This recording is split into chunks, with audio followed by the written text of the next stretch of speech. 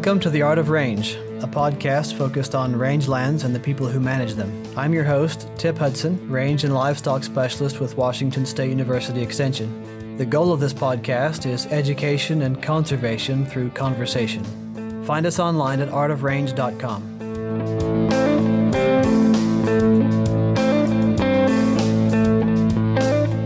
We are reproducing some of the symposia and plenary sessions from the Society for Range Management's 2020 annual meeting and training in Denver for the podcast. These were recorded live on February 17 through 20. I selected sessions in consultation with the meeting and technical program chairs that we believed would be widely applicable and that would not depend heavily on the listener being able to see the accompanying slideshow with photographs and charts. With the speaker's permissions, we will provide contact information for each speaker so that you can request additional information from them directly if you are especially interested in their topic. This episode is from the symposium titled Stakeholder Engagement to Improve Federal Rangeland Wildfire Mitigation and Response. Rangeland wildfires have grown in size, frequency, and length of season due to factors that include increasing human use of rangelands, vegetation state change, like cheatgrass invasion, drought, and climate change. For example, the largest wildfires ever recorded in all four Great Basin states have been rangeland fires occurring since 2000. In response, land managers and researchers have proposed solutions such as novel grazing systems, preemptive restoration, fuel break provision, and more. Because western United States rangelands are largely managed by the federal government for multiple uses, and because wildfires frequently cross jurisdictional boundaries, implementing successful strategies to reduce wildfire risk and impact or improve post-wildfire recovery is likely to require involvement by multiple actors beyond the federal range management agencies. The symposium presents results of new research looking at options for engagement between land management agencies and multiple stakeholders to improve federal wildfire mitigation and response. Katie Wollstein presents results from 3 BLM field offices showing how formal and informal arrangements and processes affect learning, interpretation, and subsequent implementation of management designed to reduce wildfire risk in Idaho. So I'm Katie Wollstein. I work for the Policy Analysis Group at the University of Idaho, and I'm also a PhD candidate in the Department of Natural Resources and Society. And so I'm going to talk about, as Mark described, the before fire event, particularly focused on the resource that ranchers offer across rangeland landscapes. So public rangeland management presents a tension between top-down policies that are meant to protect resources, manage wildfire risk, but there's also a tension with the need for local-level approaches that can be adapted to place-specific challenges.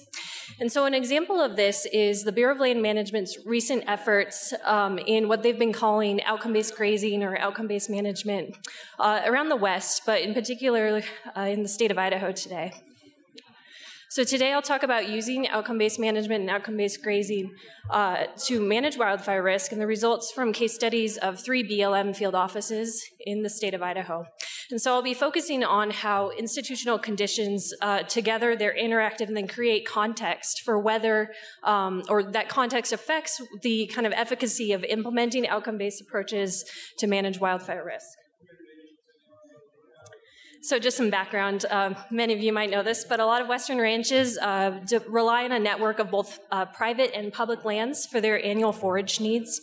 And so the BLM is statutorily mandated to manage multiple uses on public rangelands. And so one way they deal with this is to issue grazing permits to these permittees. And so these permits contain terms and conditions that specify when and how intensively a permittee may graze livestock. And generally, such permits may be renewed every 10 years if the BLM determines that the permittee followed their terms and conditions. But permitting was meant to address resource degradation, especially in the early 20th century. We've all heard tragedy of the commons. But one of the results of kind of that top-down approach is that there's difficulty in being flexible or responsive to unexpected annual variability, so things like drought or particularly productive years, and also unexpected conditions like wildfire. And so the idea is if it's an unusual condition, it wasn't written in the grazing permit to begin with, and so there's little ability to respond to these emergent conditions on part of the BLM, even though the rancher very much recognizes that there's a need and there's good management practices to be done by being responsive. And so if a change is desired on that permit, typically some sort of NEPA, National Environmental Policy Act, which I'm certain many of you are familiar with, something under that needs to be done to change that permit. The problem with that is, as many of you know, that's a really long process, and so it's almost impossible to get grazing on the ground that season or in response to some real-time events.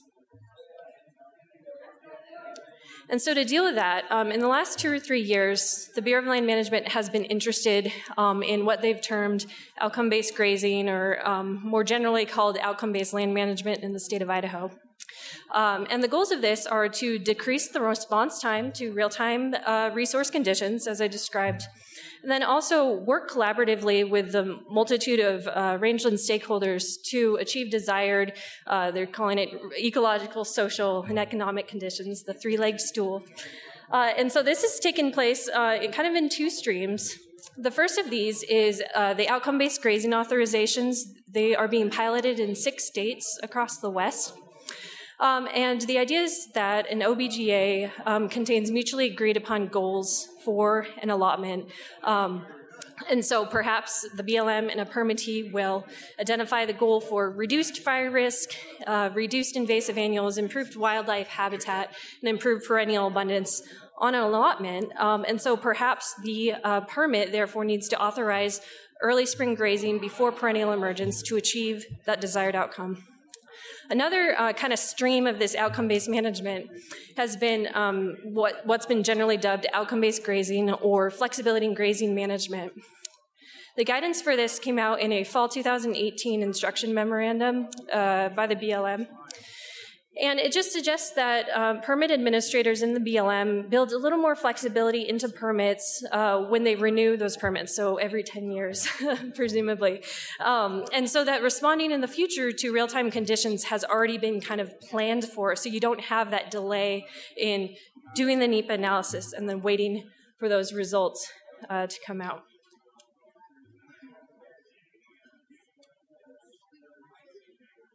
And so there are different ways of thinking about policy implementation. For this study, we focus on formal and informal institutions and how they interact and reinforce each other, and as I said earlier, create context under which these things actually happen. So managers make decisions in situations that are structured by institutions, and these institutions guide, inform, and direct people's interactions and then their subsequent actions. And so we divide these institutions into 2 categories, formal and informal institutions. So the formal ones we're all pretty familiar with. These are the things that are actually written down and legally enforceable, and so that could be something like FLPMA or the grazing regulations. Informal ones are a little less tangible. They're things like culture and norms and practices, things that are interpreted by individuals. And so the way informal institutions work is they actually complement or fill in the gaps where perhaps formal institutions are silent or it might be legally gray or ambiguous. So an example several of you might recognize is written into the grazing regulations is this idea of range readiness when a rancher may turn out cattle. So that's written down, that's in the regulations, but in real life, that's a function of local discretion and determination, an individual making the call on what range readiness really looks like. And so we apply this notion of formal and informal institutions interacting, creating, setting kind of the climate for policy implementation to manage wildfire risk on BLM rangelands in Idaho. So we know that ecological challenges are different even within the state. And we also know that folks are doing a good job getting wildfire management activities on the ground. So there have been extensive fuel breaks put into place in Idaho and the tri-state area, but also things like prescribed burning, mastication, spraying invasive. But some have critiqued that this full suite of tools hasn't effectively or synergistically worked together to influence fire behavior at the landscape scale. And so for that reason, this study was interested in how do these institutional factors contribute to perceptions of barriers to implementing outcome-based approaches to manage wildfire risk on Idaho's rangelands. So if the outcome is improved wildfire risk management, what is holding the BLM and their partners back from actually getting it on the ground? Are the barriers more legal or cultural? And what's going on in the field areas that are actually getting this done? So this was an exploratory study, a social science study, and we're interested in perceptions among field offices, and then also between scales, so between permittees and the BLM, and also other actors involved. So we did a comparative case study of 3 BLM field offices in Idaho, one in each BLM district. So that would be the Boise district there on the west side. In the middle is the Twin Falls district, and then on the east side is the Idaho Falls district. Data were collected in summer through fall 2019, and participants were sought for their involvement in grazing administration or other fuels management activities in these field areas. And so we were interested in examples of tools, activities that were being implemented to deal with fire risk in these places. And then, asking the question, what, if anything, is preventing you from getting those actions on the ground? And so we did qualitative analysis on these data we collected. We were interested in which barriers that were identified by participants. Were they derived from regulations, those formal things, policies, laws? And then which ones were more from practices or norms, so perhaps beliefs within the field office? And so this was the sampling we did. I can spend more time on this later if anyone's interested. And so preliminary findings on this is a conceptual model of the relatively important components here. So dark red up top are those formal institutions, so obviously laws, policies, scientific knowledge. And then there at the bottom, in orange, we have the informal institutions, so norms, culture, and then also there's some interaction of the more interpretations of policies. So those are administrative rules, the IMs, and also politics. And then we found that resource condition is actually a big player as well. And so the way these work is they are interactive and also mutually reinforcing. And together they create perceptions of barriers to using outcome-based management to manage fire risk. And so there's interaction among these colored boxes, but also within them. So somewhat obviously, resource condition informs policies and vice versa. And then history also informs experience. Not surprisingly, politics, so belief about grazing, informs culture and norms within an office or a field area.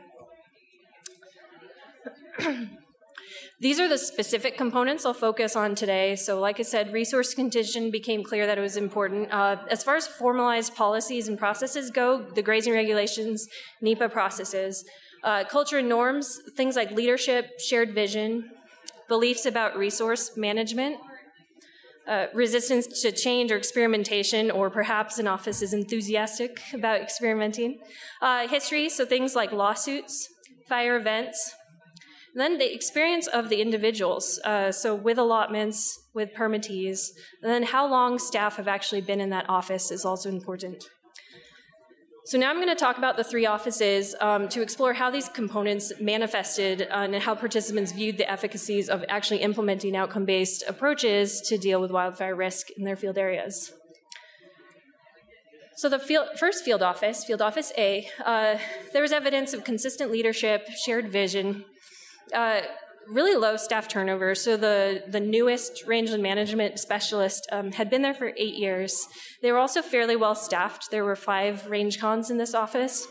And permittees generally knew who to contact and felt comfortable pitching ideas to this office. And so this long tenure, this staff familiarity with permittees, that translated to a lot of experience and then high capacity and learning. So this was one of the offices leading in permit renewals in the state. There are significant backlogs in these in a lot of other offices. Some of you are familiar with that. And so this made permittees feel like there was more direct integration of their knowledge and preferences into their permits. And so as a result, there was sort of a culture of experimentation in this office. When I was there in 2019, there were no active lawsuits underway. And so one BLM interviewee described that their office was flying under the radar. And the field manager also had an attitude of his words, not mine, bring it in terms of lawsuits. And so what we found was other BLM interviewees in that office felt like that leadership's confidence in them gave them the sense that they could try new things on the ground. And so, and as an example, there's been some interest in using targeted grazing to deal with fuels, to reduce fuels and wildfire risk. And so in this office, they had decided that, so the grazing regulations authorize targeted grazing. It is legal, it's something you can do, but they said, why paint a target on it? So instead this office used a weeds EA in the field office and treated targeted grazing as just one of many tools to deal with fuels. So it's it's a tool rather than, a permittee getting to eat more grass. So also in this office, it was in fairly good resource condition. So there's priority habitat area for sage grouse there. But as a result, nearly all interviewees we talked to were concerned about the wildfire risk in that area because for at least the last 10 years, no fuels management activities had been undertaken. And the barrier to this was actually not from the BLM, from permittees. They were enthusiastic about treatments, but it was because the Department of Fish and Game was concerned about protecting sage grouse habitat. And so the BLM didn't feel that they could get any environmental assessments through without protest from Fish and Game. And so no fuels treatments activities were undertaken. So of course, in 2018, there was a 100,000-acre fire in this field area. It affected 17 permittees. So as a result, the BLM and Fish and Game actually together convened a multi-stakeholder group to get a new fuel break on the ground to prevent fires in the future. And then hopefully that will be a setting for future collaborative projects to deal with that fuels problem. The next office was quite different. So there were a lot of annual grass monocultures in this field area, so cheatgrass and Medusa head. And as a result, you get a condensed fire return interval to about 2 to 5 years in some places, and the shrub component is largely eliminated. And so we found there was low capacity to be proactive with fuels or grazing management in this office, but the reason for this was quite complex. To begin with, it was understaffed, so there were only 2 range cons in this office when I was there in 2019, and then also really high turnover. So the most seasoned rangeland management specialist had only been there for 2 years. And then you also had field managers for the last decade or so who were often details, so they wouldn't be there for too long. And so in this office, there was a loss of continuity in experience with the permittees, so those relationships, knowing who's good to work with, who's not, and then also familiarity with the issues on that allotment. So, for example, if cheatgrass is gradually invading an allotment, if you don't have a range con there to observe that over time, the urgency of the issue is less urgent. Another example, this is perhaps an extreme, but one permittee said that he hadn't had his permit renewed since 1989 because it was complicated, and that loss of knowledge each time a range con left, it became this ordeal for someone to undertake. And so we also found that shared vision was lacking in this office. The reason for this is that the BLM seems to be pulled in multiple directions by really urgent issues.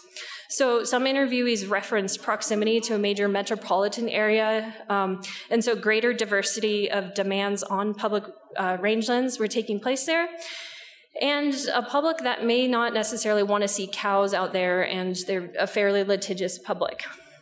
And so the BLM said most of their day-to-day work is actually dealing with rights-of-way, recreation, and access, rather than grazing and fuels treatments. And so an example of kind of this conundrum. So for this is a permittee, and we had been talking about how the BLM, the national office, had expressed interest in being more flexible with grazing management, and he kind of laughed in my face about it and said, all of us around here have asked for changes to our permits. It's a complete waste of time. They just say no. There's no give whatsoever. So why the BLM is interested in being flexible is beyond my imagination.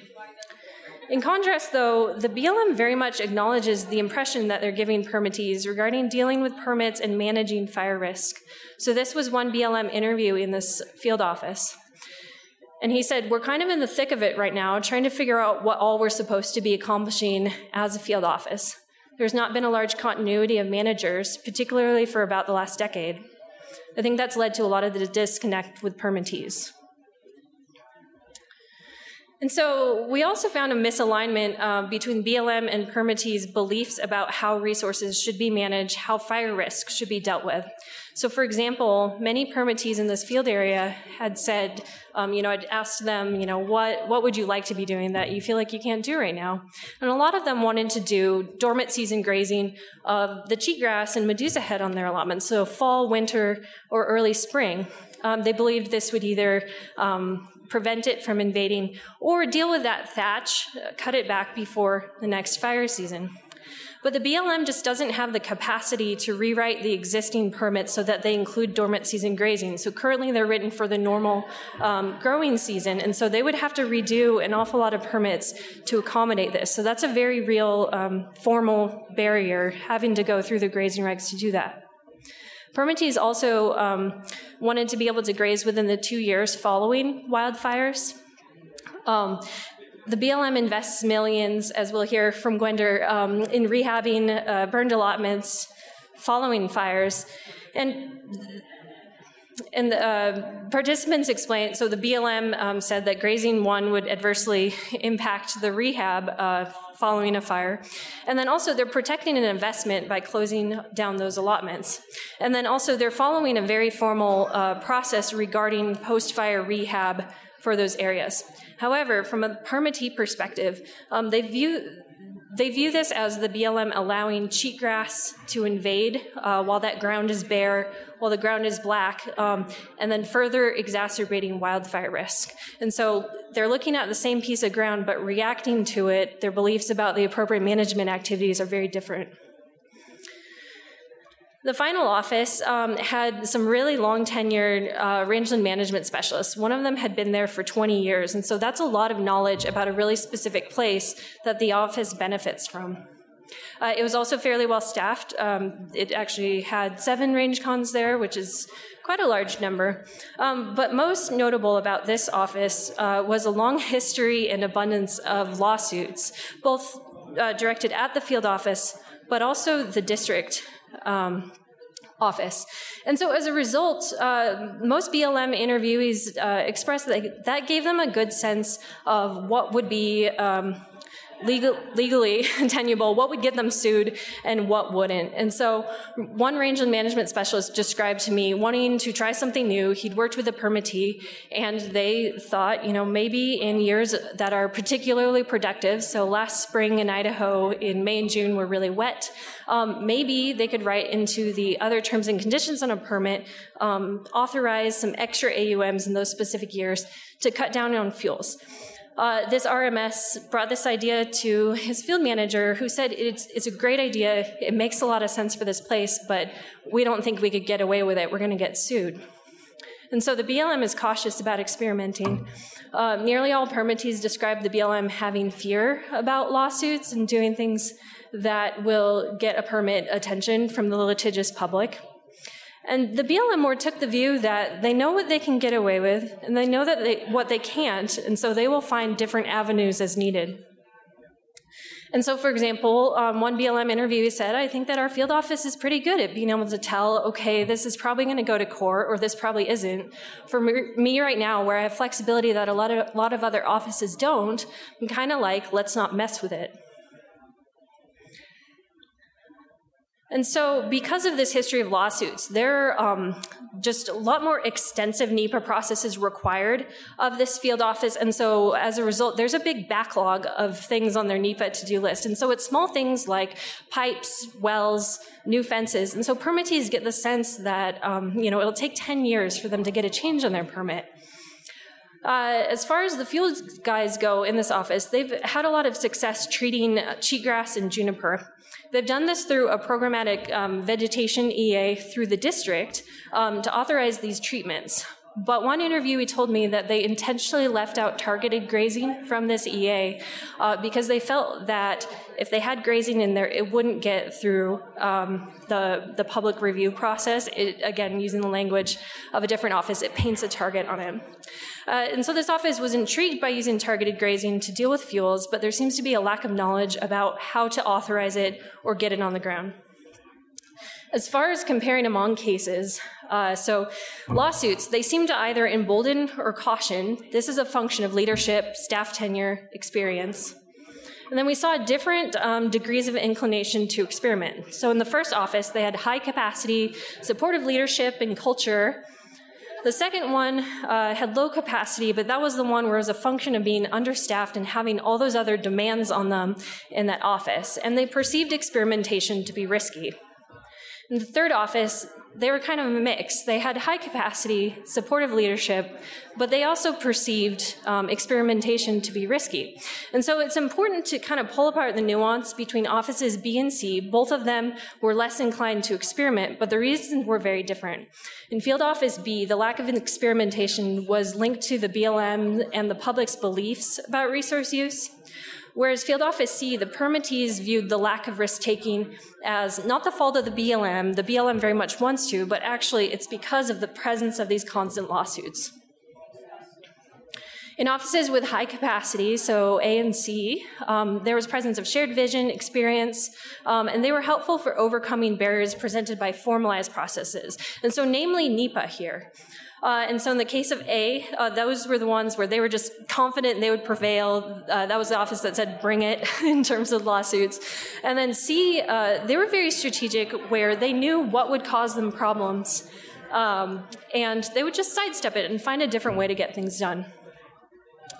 In the cases of misaligned beliefs about resource management and poor resource condition, so B, and even the case of A, where the sage-grouse habitat hadn't been treated, there was a high fire risk, it led to more perceived barriers from formalized processes. And this is still preliminary analysis, but we're getting the sense that these offices in those situations are shifting back toward traditional command and control models. So no risk-taking, just hold our ground until we find a better way to do this.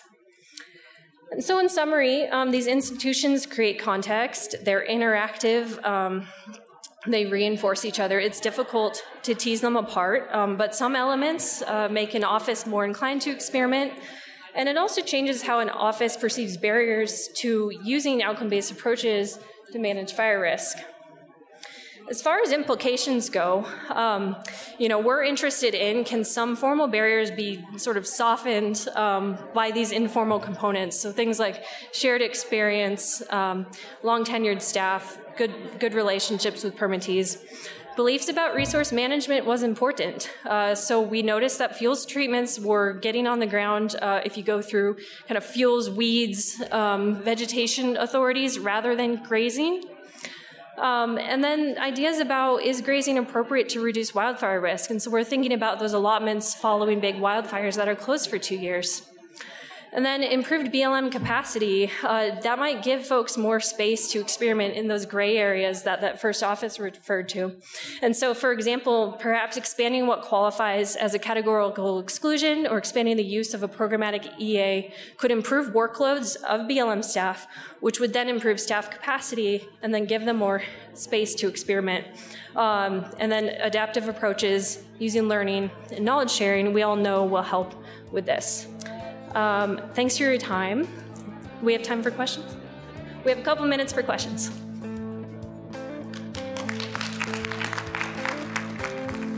Thank you for listening to the Art of Range podcast. You can subscribe to and review the show through iTunes or your favorite podcasting app so you never miss an episode. Just search for Art of Range. If you have questions or comments for us to address in a future episode, send an email to show@artofrange.com.